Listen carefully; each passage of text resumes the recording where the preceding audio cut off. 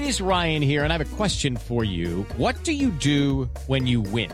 Like, are you a fist pumper, a woo-hooer, a hand clapper, a high-fiver? I kind of like the high-five, but if you want to hone in on those winning moves, check out Chumba Casino. At ChumbaCasino.com, choose from hundreds of social casino-style games for your chance to redeem serious cash prizes. There are new game releases weekly, plus free daily bonuses, so don't wait. Start having the most fun ever at ChumbaCasino.com. No purchase necessary. VGW Group. Void where prohibited by law. See terms and conditions. 18+.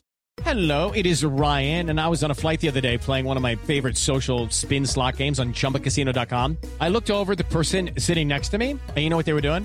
They were also playing Chumba Casino. Coincidence? I think not. Everybody's loving having fun with it. Chumba Casino is home to hundreds of casino-style games that you can play for free anytime, anywhere, even at 30,000 feet. So sign up now at ChumbaCasino.com to claim your free welcome bonus. That's ChumbaCasino.com and live the Chumba life. No purchase necessary. VGW Group. Void where prohibited by law. See terms and conditions. 18+.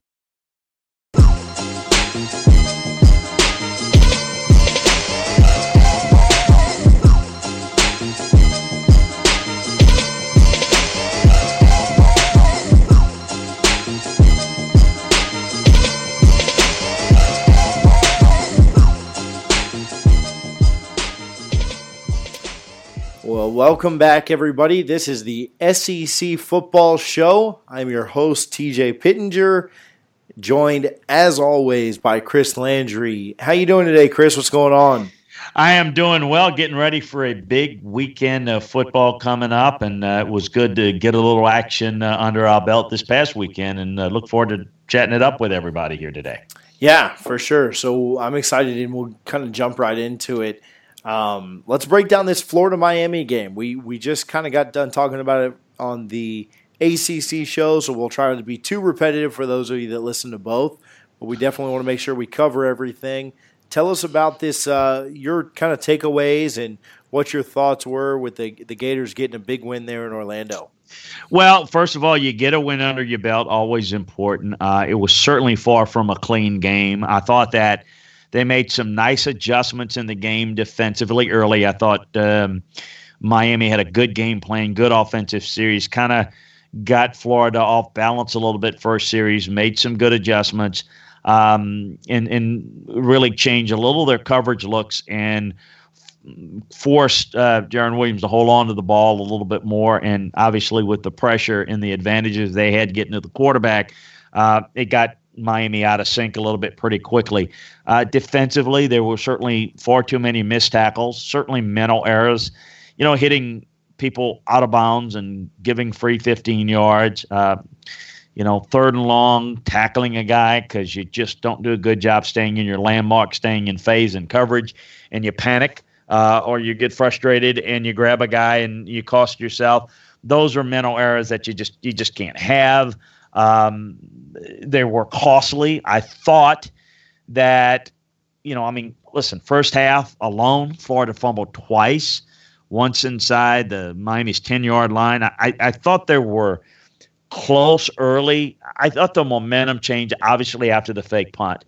And I could see a scenario where Florida was going to kind of distance themselves from Miami.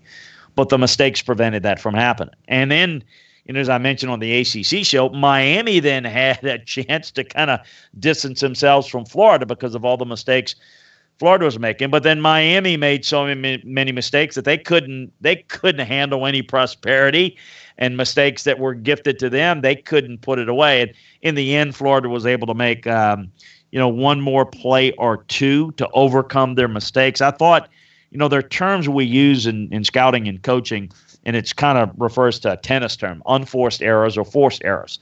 There are mistakes that you make that are pressure induced by the opponent, and then there are unforced errors, errors that you make that really are more about what you don't do.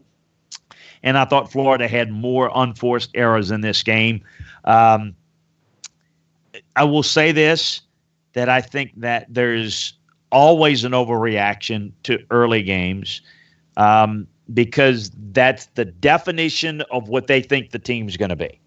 That's it. Which you saw that, it's never it. And a team never stays the same. As I've said before, over and over again, you never stay the same. Either get better or you get worse. So it's the progression or regression in some cases of a team that is always intriguing to follow as the season goes along. I do think that this Florida defense is talent and will play well. I think that the season will be productive. I think for the folks that think that they're as good as Georgia, I think are mistaken and probably overrate them. I think the people that think this team is going to fall apart and lose 4 or 5 games are underrating them. They're better than that and probably not as good as some people think. They're somewhere in between. And I don't define a team by their wins and losses. I know other people do. I don't, because defining your team by wins and losses or defining what they are. Well, your wins and losses are a byproduct of who you are relative to who you're playing. And I think this Florida team can be a really good defensive team. I think they've got playmakers on offense.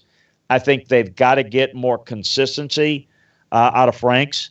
Franks, to me, is the same guy that I'm not going to say he's the same guy he's always been. I think there are limitations in this game. I think he's a slow processor in the pocket. I think that he makes a lot of good throws, or he makes some good throws. Let's leave it at that. But he makes still a lot of bad throws. And the reason is that he does it based upon route-specific and receiver-specific throws, and without a real fundamental recognition of coverages. And that's why he'll make a great throw down the seam that's as good as any you're going to see on Saturday or Sunday, and then he'll make a boneheaded play that you just figure out what is that and where did that come from.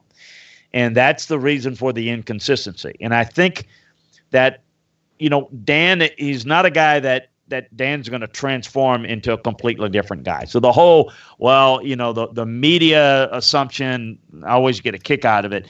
Well, he's turned the corner, and boy, he's going to be really good. That doesn't drastically change. The fundamental point, guys get better, or sometimes they get worse, but mostly you get better. But the best way you get better is put them in a position to be successful.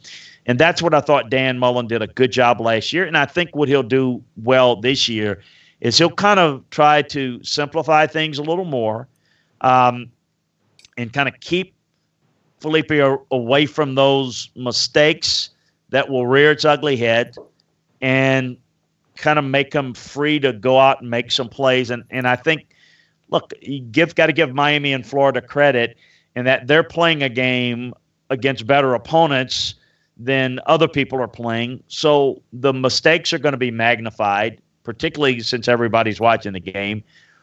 But for Florida's standpoint, they get a win and a lot of things to correct. From a coaching standpoint, you can almost coach this as a loss because there are a lot of things you can improve upon. And I think that a lot of the players, while happy with the win, realize that they didn't play all that well, and that performance gets you beat a few times this year.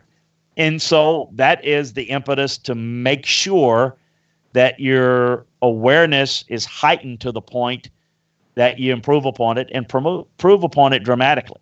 The other thing to keep in mind, and I mentioned this last week in the preview of this game, look out for turnovers, look out for missed tackles. My film grade notes from watching the game: turnovers, mental mistakes, missed tackle.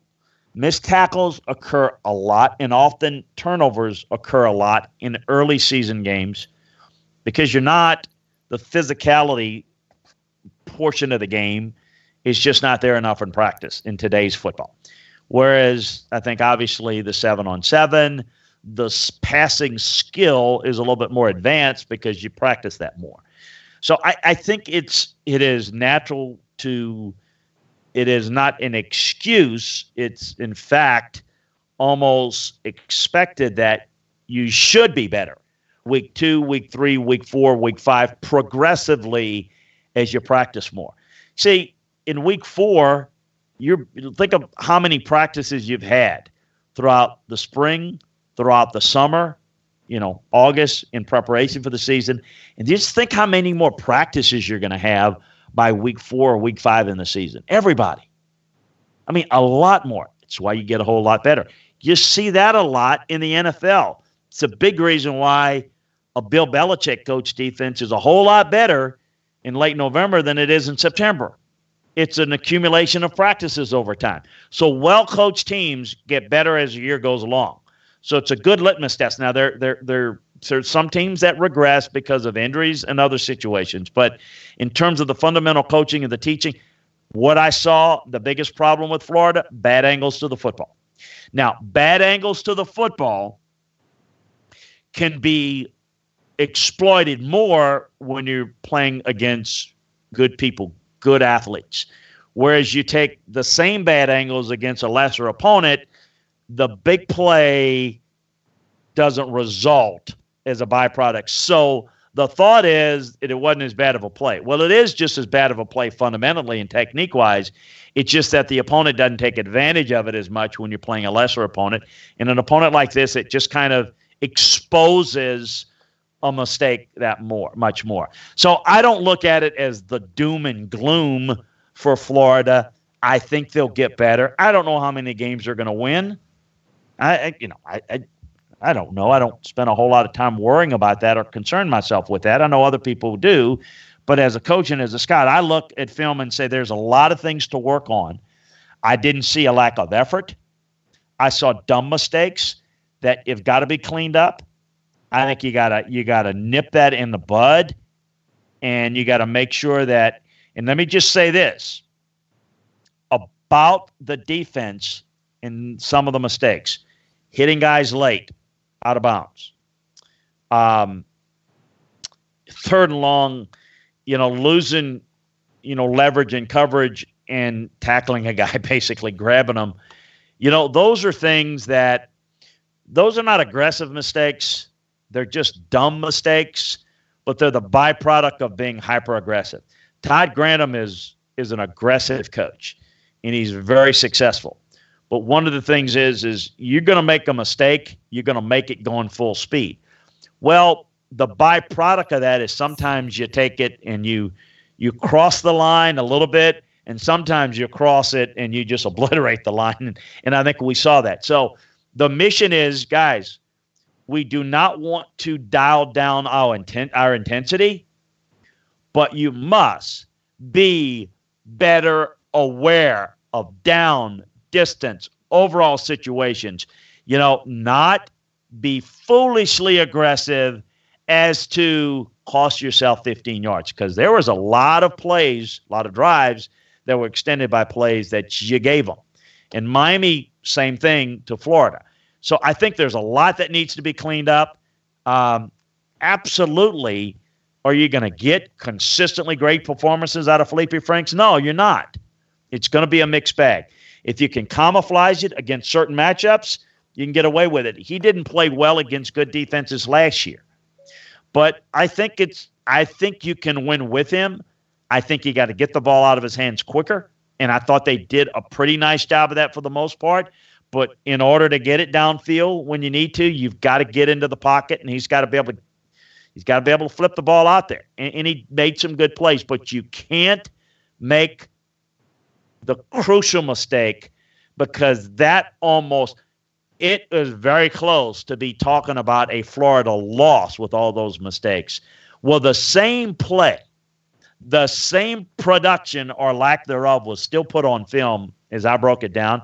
But the difference is you're 1-0.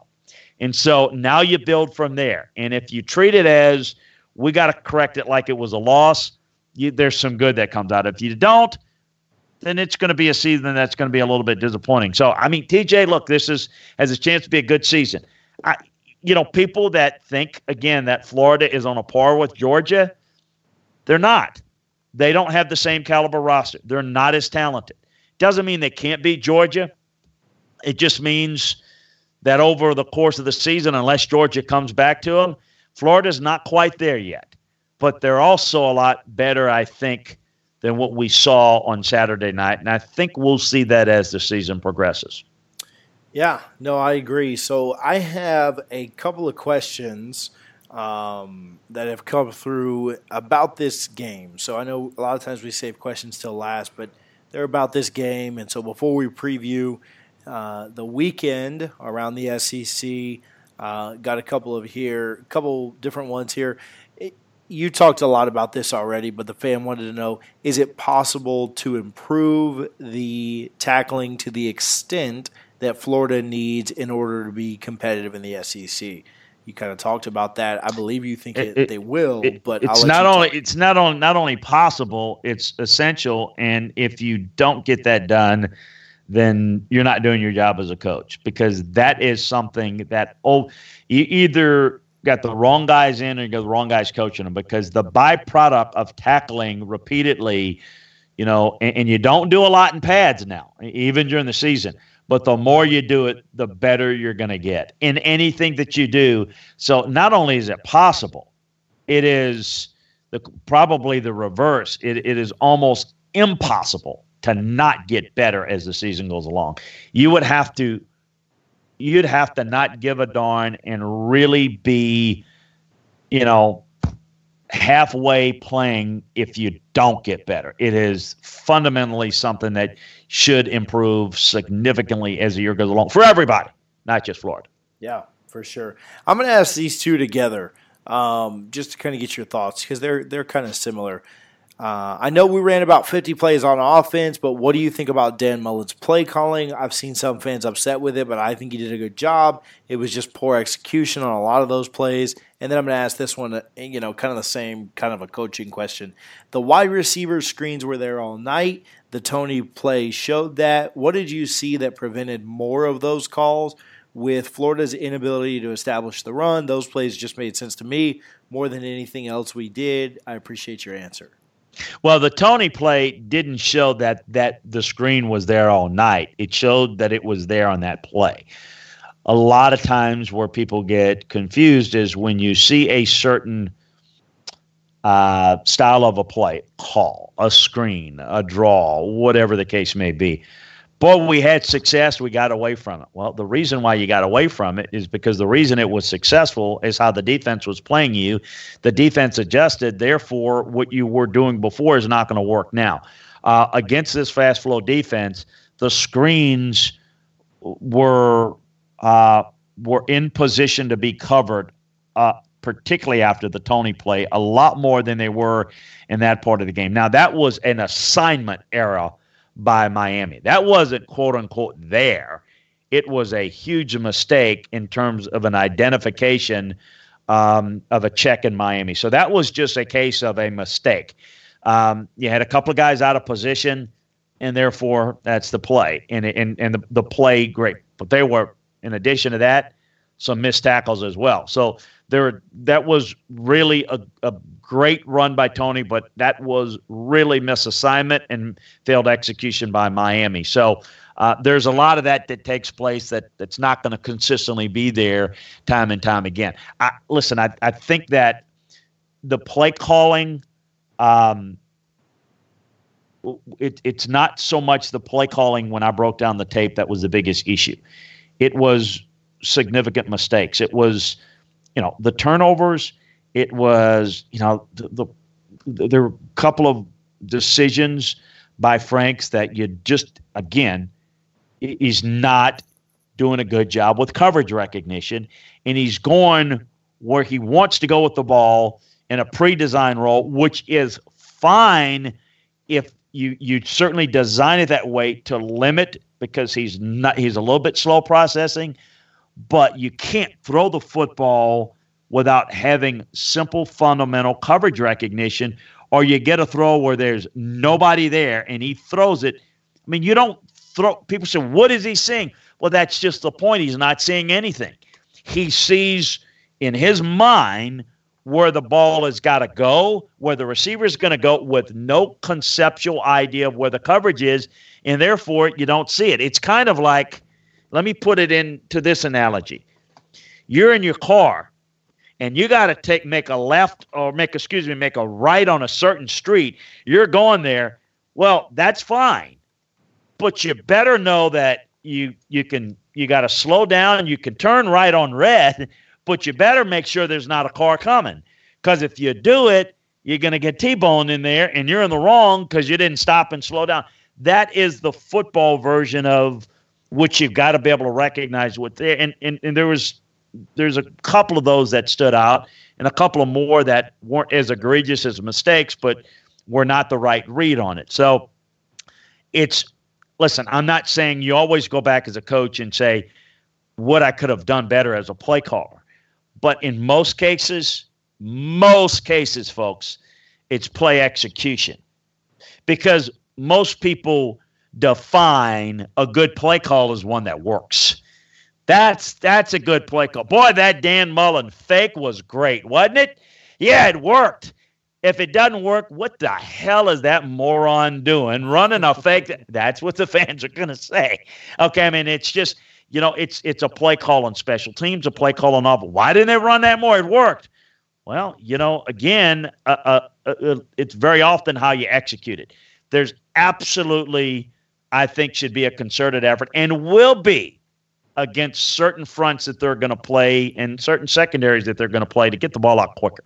I do think getting the ball in the hands of the playmakers, certainly in the screen game, is going to be pivotal. They've got playmakers at receiver, and I think going downfield should only be the byproduct of man coverages. I'm not letting Felipe put the ball down. And listen, he could throw it on a rope in a short window and then come back and make an awful decision. That's the yin and yang of what you got with him. But I do think the strength of the offense is the misdirection game and the speed. So as a whole, I like to do that. Well, folks, defenses know that as well. And you're going to see some defenses that are athletic as Miami's, but Miami's pretty doggone good.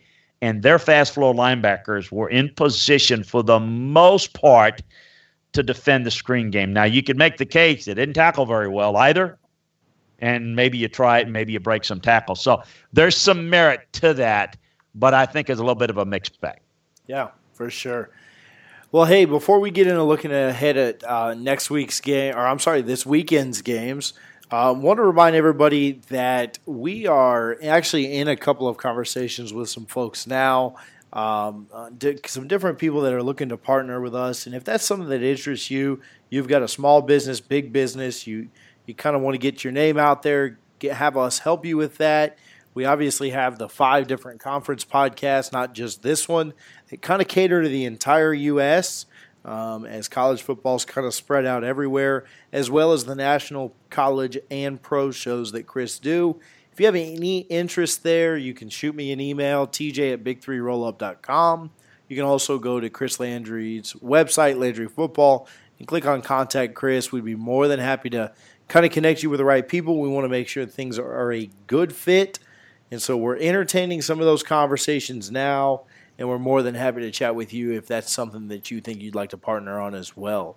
All right, Chris, so looking ahead at some of these games, a lot of games this weekend. Some I know people aren't maybe very excited about if they don't include their team, but we're still going to break down all of them. Let's start on Thursday night. Texas A&M, Jimbo and the Aggies welcome in Texas State there. What are your thoughts around that game? Well, it's not going to be pretty for Texas State. It's going to be, I think, a nice work for A&M to get a little bit of lather. They get ready for Clemson, and they've got Auburn coming up in a few weeks. So, listen, the challenge for Jimbo is to get his guys focused. And people may say, well, what's the focus? You're going to win the game. What's the matter? No, what's important is that you use this opportunity like you do in a practice to get better. And so I think their play at the line of scrimmage is something I'm looking for. They're replacing a lot of guys on the defensive line. They're not going to get a lot of resistance, but I want to see that play there. How many young guys can they get in the game? That's going to be key. If the offensive line can give Kellen Mond time, this offense can do a lot of special things this year. This will be a blowout win, decisive win. I think the only thing coming out of it for A&M, health is important, but obviously progression towards getting ready for the big schedule, which is about as tough as any in the country. Yeah, don't see a lot of cause for concern there against Texas State, but yeah, staying healthy. No games on Friday, but then Saturday, Toledo at Kentucky. Yeah, it's going to be a dangerous game. This Toledo team's well coached. Jason Candle's a really good coach. His teams play really hard. There's a rebuilding Kentucky team. Benny Snell is gone. Josh Allen is gone. Both of those guys playing well, particularly Allen in Jacksonville now. Can they get more out of the passing game? Toledo's got a couple of good tight ends. They work the tight end, really good backfield. This is a pretty good unit. The defense, though, I have concerns about for Toledo. I think Kentucky wins it here. It's not going to be the same type of season for Kentucky. I think they're going to go bowling. I think that Mark Stoops does a really good job, but you don't just reload at Kentucky. You have to kind of rebuild and redevelop some other options, and they just lost some key guys. They're going to need and count more on Terry Wilson to be more of a playmaker this year. I think Kentucky wins it. Might be a little tougher than people might think. So moving over to another game, first SEC team that we're going to cover that is an underdog this week. Ole Miss heads to Liberty Bowl Memorial Stadium in Memphis, Tennessee. What do you think about this one? I tell you what, this game is the most intriguing outside of Auburn, Oregon, among the SEC games. I think this is really going to be good. This Memphis team is not only dangerous, I think they may be the better team here. I think it's going to take every bit that Ole Miss has and a little more to win this game. I think Ole Miss will be able to move the football on Memphis's defense. I think their secondary in Memphis is not that good, but neither is Ole Miss's defense. I think this is going to be an up and down the field type of game. Memphis can throw, they can run. Their pass protection's pretty solid, so I think they'll have time to make plays. I think this is a high-scoring game. I think it's a shootout. I think it's going to be, it's going to fit into these early season games where you see the offenses and spreading the ball out. I think both of these defenses, because they're not very good, they're going to be out of position, and I think they're going to make some mistakes. Listen, I'm not quite sure what the over-under is, but I'm thinking take the over. I don't get into betting advice. I'm kidding, but I just think that there's going to be a lot of points in this game unless there's a bunch of turnovers. And I like Memphis to beat Ole Miss in the Liberty Bowl. Just a close one, just a close matchup. I'm not quite even sure. I think Memphis is favored in this game. Yeah, about 5.5 points. Wow, I didn't realize it was that much. And that over-under is high, too. I think I still like the over there. I'm somewhat of a degenerate, but he says. But, yeah, it's set at 67.5. So a lot of points there. Looking at like a, what's that, like a 30 to 35 matchup, something like 30 to 38, something like that. I think it takes 40. Think it's going to take a 40 burger to win this game. I do. I think you score 35, you finish second in this game.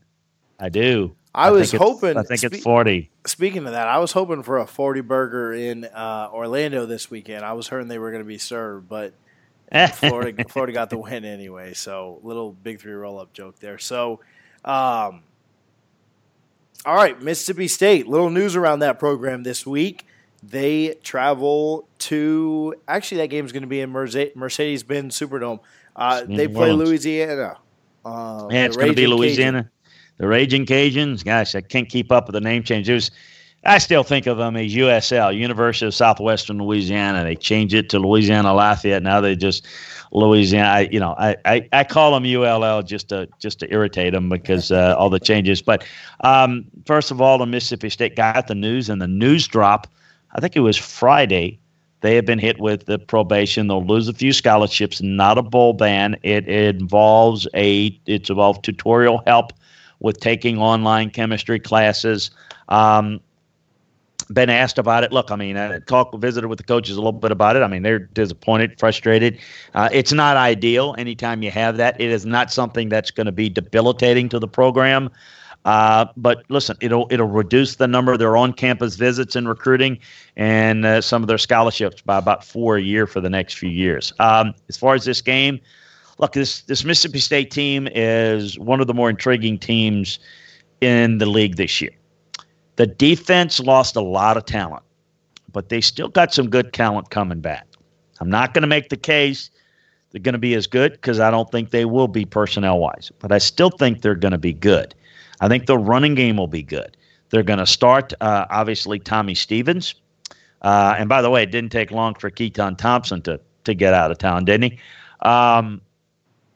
It's just what can the offense do? What can Joe Moorhead get out of the offense? Last year it was a little, square peg around the hole. He really professes and preaches the passing game. What's this passing game going to look like? It's one of the more intriguing storylines for me, just from a strategic standpoint within the league. So that is very intriguing. We're not going to learn a lot. I think they're going to run the football a lot in this game. They're facing one of the worst run defenses in the country, in my mind. But I think they're going to work a little bit of this passing game as well. I think this is a blowout game. I think it's. I don't know. The margin will be significant in my mind. I think it's an important game for Mississippi State to get on the right foot, as they've got not in danger of like on the hot seat danger of losing his job danger, but there's a lot of growing frustration about is Joe Moorhead the right fit for the job. I think it's a little early, but I will say this: he's got to fix some things offensively, and I think it needs to start this year. Yeah, so from one blowout to another, Duke in Alabama. Alabama, the number 2 team in the country, and 35-point favorites in Atlanta, a place they go and win often. What are your thoughts there around that game? Well, a couple of things I'm looking at is I want to see the young guys play on defense. DJ Dale, who I think is a special young defensive lineman, defensive tackle. I want to see how many of those guys play early, how many snaps they get. Like every year, they're having to replenish their defensive line. They've got talent, but they've got to develop those guys in their system. I think the linebackers are going to be good. I think the secondary is going to be outstanding. I think it's the best. I think it's a great defense. Will be a better defense this year than last year. I think offensively, they're going to be awfully tough to stop. I think they're going to be more of a line of scrimmage type of team, come off the ball, smashing them out in the run game type of team. I think they're going to throw it with all those receivers, no doubt, but a lot of play action, maybe less RPOs. We'll see. So that's what I'm kind of looking at. I don't know that we're going to see a lot of different styles and looks, because I think we're going to see a fundamental discipline butt whooping here. But the thing about Duke is Duke's going to be sound. Duke's going to play well. They're going to be in position. They're just going to get overwhelmed athletically in this game. Yeah, I wouldn't imagine that goes down any different there in Atlanta. Another one that we talked about, another ACC SEC matchup. South Carolina at North Carolina. Does the SEC go 2-0? Really 3-0 if you think about that Week 0 match. I think South Carolina should win this game. They definitely should, and I think they will. South Carolina is more talented at the line of scrimmage. They're deeper and better, more athletic at the line of scrimmage. Got an experienced quarterback. I don't think they're going to be playing from behind in this game, so I think he should be settled a little bit. North Carolina is going to be starting the freshman, Sam Howell. They've got some playmakers, got some guys at receiver, and got some guys at running back. Don't like North Carolina defensively. That's going to have to come in recruiting. This is a game. Let's talk about must wins. I don't know. We kind of overplay that, but this is a game Will Muschamp can't lose. I mean, this is a game you can only lose with a lack of discipline or a lack of coaching, because really North Carolina does not have enough to beat South Carolina. It would have to be a South Carolina loss, plain and simple. Yeah, so a couple other games that we'll get to. Georgia State at Tennessee. Tennessee coming off a pretty rough year last year, but probably should get off to a pretty comfortable 1-0 start here, huh? Yeah, no doubt about it. This Georgia State team is not going to offer much resistance. What you hope Tennessee gets out of it is a little confidence and health. Look, I mean, I was, talking to some, was asked a couple of questions about Tennessee, and they're sitting there and saying, well, boy, we saw Florida play. We got a good chance. And I'm saying, your defensive line of scrimmage, you're not as good as Miami right now. Tennessee's very young on the lines of scrimmage offensively and defensively. They've got some skill and some veteran skill. But their play at the line of scrimmage is going to have to grow up in a hurry. It won't be a factor in this game, but going forward is going to be pivotal. So look for the Vols to get off to a good start and at least build some momentum and see if they can become a competitive team in some of those bigger games and maybe get to the point where, you can beat the teams that you historically beat, which is the likes of Vanderbilt, which they haven't beaten in 3 years. So that to me is going to be the key. They're not where Florida is, and they're certainly not where Georgia is. And I don't think they're even the third best team in the East. I think Missouri is. But, I think South Carolina is better at the line of scrimmage than Tennessee. So it's a building process for Jeremy. But for them, I think it's important that they play well and wins the games they're supposed to. And if they do that, they're going bowling, and it's the next step in the program. But they get off to a big one here, or a nice win against a weaker opponent in Georgia State in Neyland Stadium.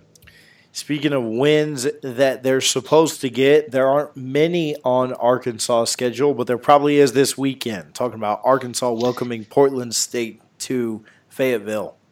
Yeah, listen, this Arkansas offense, I think, is going to be better. How much better? Don't know. It is going to be more scrimmage like in this game. They've got to get ready for Ole Miss next week. They'll win this game. They couldn't do anything last year defensively. They couldn't stop anybody in the passing game. We'll get into it next week, but Ole Miss, Arkansas, can anybody stop the other next week? We're going to start to see a little bit of the dynamic. Ole Miss has a tougher opponent, as we said, with Memphis. Arkansas will come in at 1-0. We'll see what Ole Miss comes into the game with, but it's like what defense can stand up. This week they might be able to do it, but offensively, Arkansas should have a field day, score a bunch of points. This Portland State secondary is really poor and devoid of talent. So here's a big one, probably the second best team in the conference, the third best team in the country. Georgia travels to Vanderbilt. Pretty big spread here. UGA is a 22.5-point favorite in Nashville. Can Vandy keep this close for a half? Can they stick around at all? Or is it just guns blazing from the beginning? Well, I think the key is going to be to keep it and maybe make it somewhat competitive in the second half is, can they get anything done with their pass rush pressure? I think they're going to have to manufacture pressure. I don't think they've got enough pass rush, certainly not against this Georgia offensive line, which is the best in the SEC and the best in the country. No, I don't think there will be enough there for Vanderbilt. The line of scrimmage teams will control games, even when the scoreboard may not indicate that you're in control. I think this is going to be a line of scrimmage control game. But I do think that they can play well enough in the first half to keep it competitive. But we'll see on that. I think that what they're going to do is try to load up the front and force Georgia to throw the football. And, I think we'll see Jake Fromm and that receiving core that everybody's doubting make some plays against this Vanderbilt defense, and then I expect Georgia to be able to run the football and control this game and kind of pull away. Missouri heads out to Wyoming. Any concern here for the Tigers or no? No, I don't see that. I just don't think Wyoming's got enough offense to make this competitive. And, I think this Missouri defense is underrated. The secondary's got really solid play. They do a good job schematically up front. I think the defense of Wyoming will be pretty decent. But, if it was a later game, like one of those games prior to rivalry week and, in Laramie that time of year, I've been to many a game out in Laramie in November, and it's snow flurries where you can't even see, not any snow yet. I think it's a pretty good defensive line that Wyoming has, but I still like the Missouri's offensive line a little bit better. I don't see Wyoming getting enough of a pass rush, and we'll see the debut of Kelly Bryant, how that looks. I think too much offense for Missouri and not enough offense for Wyoming. Tell me about Georgia Southern traveling to Baton Rouge, coming to your hometown, or I don't know if you're hosting them there at the Palace or what you're doing, but tell me about that matchup. Georgia Southern going to the Tigers. It's always a style matchup, and to see the option, we're not going to see Georgia Southern throw the football a whole lot. So what you're going to see is a different look at schematic approach where they got to play numbers in the box. Here's the key for LSU. It's about gap discipline against an opponent like this. Don't try to penetrate, get upfield, and make plays and get out of position. You've got to stay home, control your gap, and not give any escape lanes for their backs. They run a lot of cutback runs out of the option look. They get you blocked going in the direction you want to go. So the real key is that can LSU's defensive front stay home, not be over-aggressive, and run themselves out of play. I think LSU's offense is going to have a lot of success against Georgia Southern. So, no, I don't think LSU's, because of the style, they're not going to be looking ahead to Texas, maybe as much as, say, Texas might be looking ahead to LSU as they got Louisiana Tech this week. Look for the Tigers to win and eventually win this game decisively. So then the big matchup, maybe one of the best matchups of the weekend in all of college football, Oregon and Auburn. Before we break this one down, let me bring on Joseph Yoon from Addicted to Quack, the Oregon SB Nation site. Let's get his thoughts, and then I want to hear from you, and then we'll wrap this up. Sound good? Sounds great. Welcome back to the SEC Football Show. Again, this is TJ Pittenger here with Chris Landry. We have a special guest from addictedtoquack.com, the Oregon Ducks SB Nation affiliate. We have Joseph Yoon joining us for a few minutes today to talk about this Oregon-Auburn matchup, one of the biggest matchups of the weekend. Joseph, how's it going, man? Appreciate you coming on. It's going pretty good. Thank you for having me. Yeah, absolutely. Joseph, a little bit of, if you could kind of share with us a little bit of the mood around campus, around the football program, obviously in particular, is it always, as a coach, I always felt like when you had a game like this to start the season, it put a little extra juice in your step and your preparation in your offseason program. But I'm curious to see kind of the mindset that Mario and his staff has. I think I know Mario well enough to know, but I'm curious to see kind of the mood around there. How do they feel about, going in and taking an SEC team and giving their shot? And what's the mood around the program, around the Oregon football community as they get ready for this game?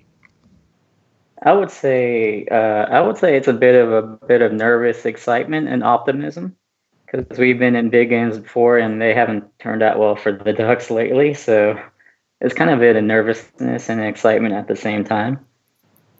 Can you give us an update injury-wise? Anything that's out there that should be, a concern or a definitive one way or the other on the Oregon's injury status? Mostly everybody's healthy out of fall camp, but unfortunately we suffered an injury to two of our wide receivers, right. Brendan Spur and Micah Pittman, who was a highly rated freshman coming out of high school, but they're both expected to miss 6 to 8 weeks. So we've been knowing that for a couple of weeks now. So they've been game planning around that. So otherwise, we're mostly healthy. What do you think, and just kind of visiting with the coaches, and they're not going to share game plans and whatnot, but what do you think is really the key?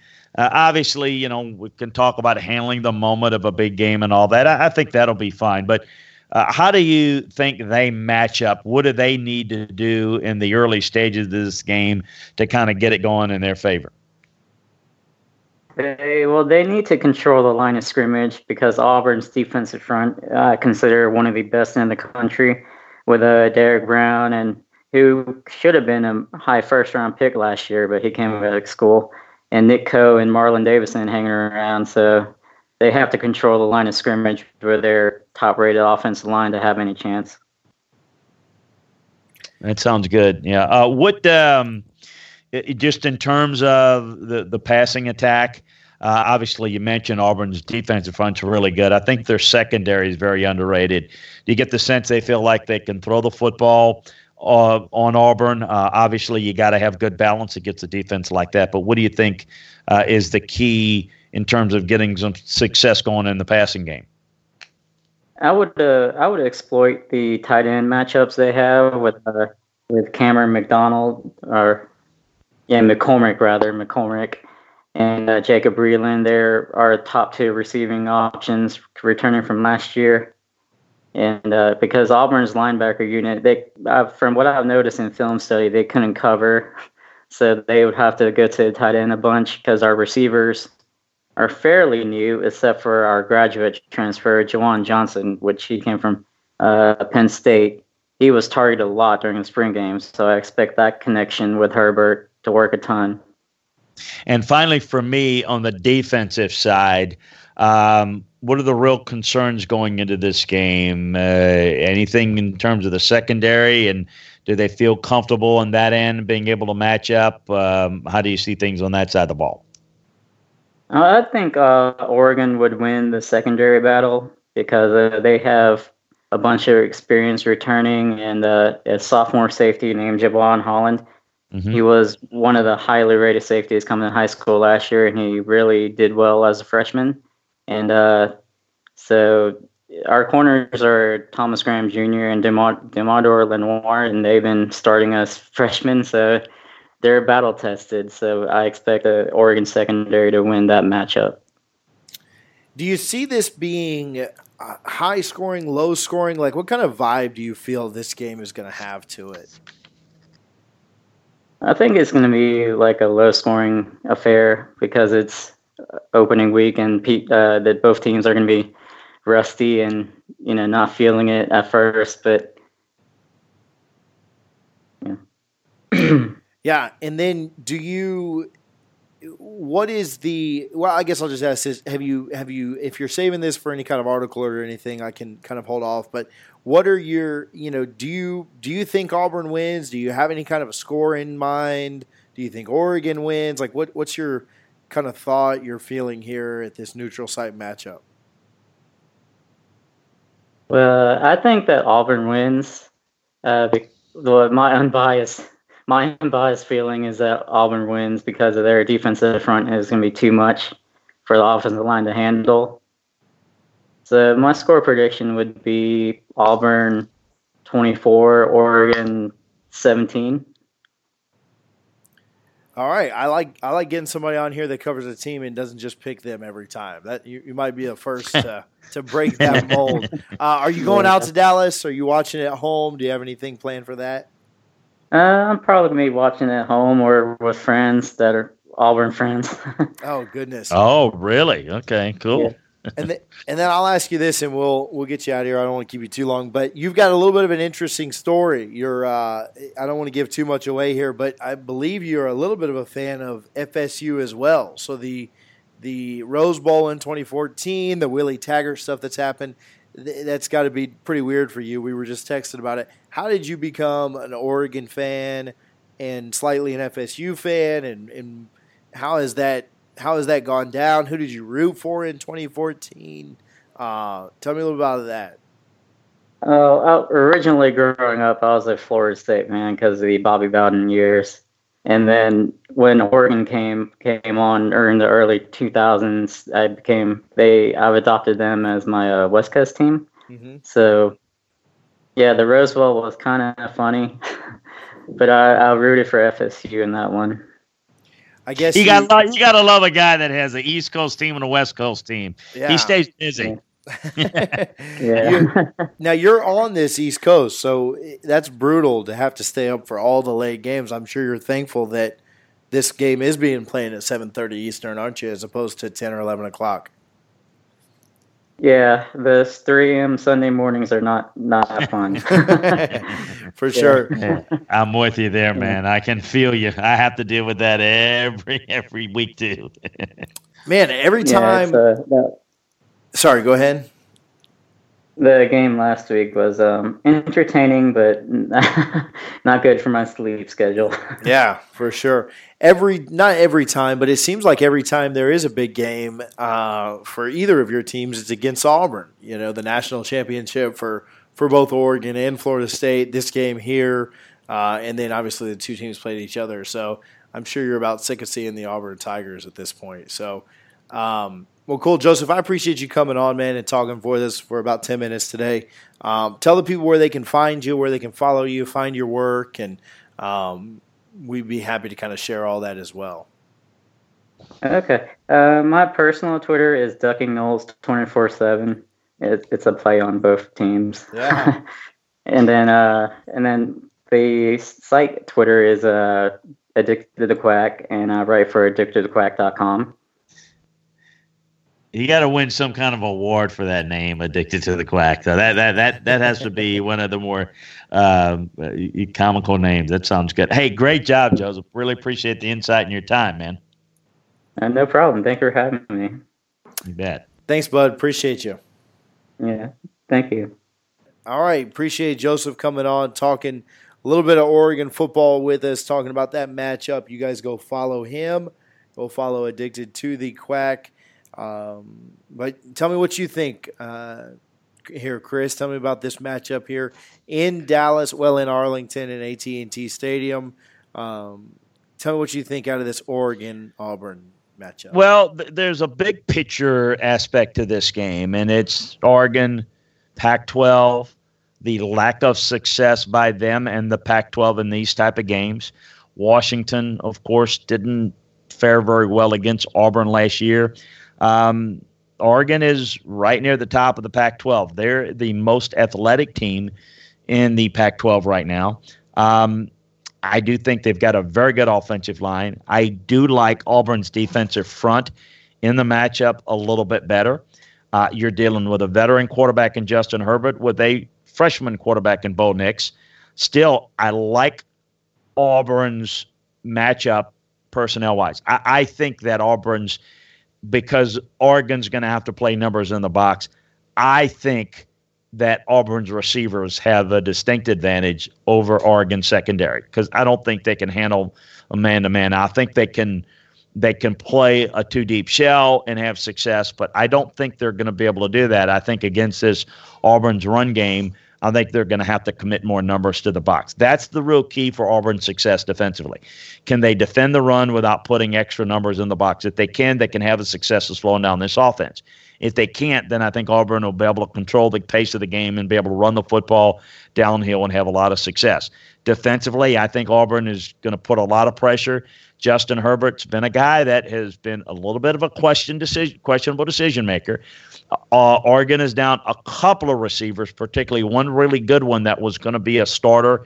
I think this Auburn defense is going to cause a lot of problems for Oregon. I think Oregon's going to score some points. I give Oregon a shot here, but I give Auburn a better shot. I think they win it. I don't think it's a high-scoring game, but I think it's a fourth-quarter game that Auburn eventually imposes their will on Oregon. Yeah, I tend to agree there. I think Auburn ends up winning the game. I just don't know that Oregon has quite enough. I think that just kind of like Joseph said, I think that, even with his biases, he kind of looks for Auburn to win this. Big difference in the trenches, and so we'll see. We'll see if Oregon can, but I kind of like Auburn to take care of it too. So and I want to remind everybody too, for even more detailed analysis of all of these games in every conference all around the country, go to LandryFootball.com. We've got a little bit more time in the breakdowns to get to you than we do here, but just wanted to throw that out there and reminder. Yeah, for sure. Well, hey, I appreciate you hanging out this week, Chris. I think this was a good look around, a recap of Week 0 in the Florida-Miami game, and then a look around the conference at the games that were coming up. And I can't wait to be back next week to recap all of these games and then look forward to the games that'll be next week. Some big ones that week. I know that looking ahead already. I know that Texas A&M and Clemson's a big one that a lot of people are going to be focused on and have eyes on. And I know there's some other ones too that we'll get to. But appreciate you hanging out this week. If you guys have any questions, continue to submit those. I know a lot of times we save those for the end, but I thought they were kind of relevant to the matchup that we were talking about. And, man, another great week being with you, Chris. Can't wait till next one. Hey, look forward to it. Thanks for having me. Talk to you again next week. Thanks, bud.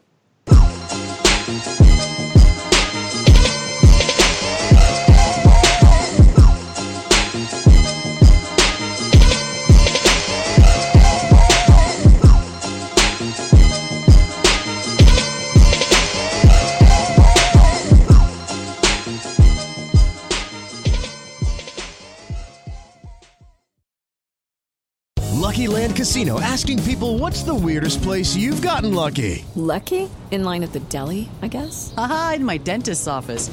More than once, actually. Do I have to say? Yes, you do. In the car before my kids' PTA meeting. Really? Yes. Excuse me, what's the weirdest place you've gotten lucky? I never win and tell. Well, there you have it. You can get lucky anywhere, playing at LuckyLandSlots.com. Play for free right now. Are you feeling lucky? No purchase necessary. Void where prohibited by law. 18+. Terms and conditions apply. See website for details. Hello, it is Ryan, and we could all use an extra bright spot in our day, couldn't we? Just to make up for things like sitting in traffic, doing the dishes, counting your steps, all the mundane stuff. That is why I'm such a big fan of Chumba Casino. Chumba Casino has all your favorite social casino-style games that you can play for free anytime, anywhere with daily bonuses. That should brighten your day a little. Actually, a lot. So sign up now at ChumbaCasino.com. That's ChumbaCasino.com. No purchase necessary. VGW Group. Void where prohibited by law. See terms and conditions. 18+.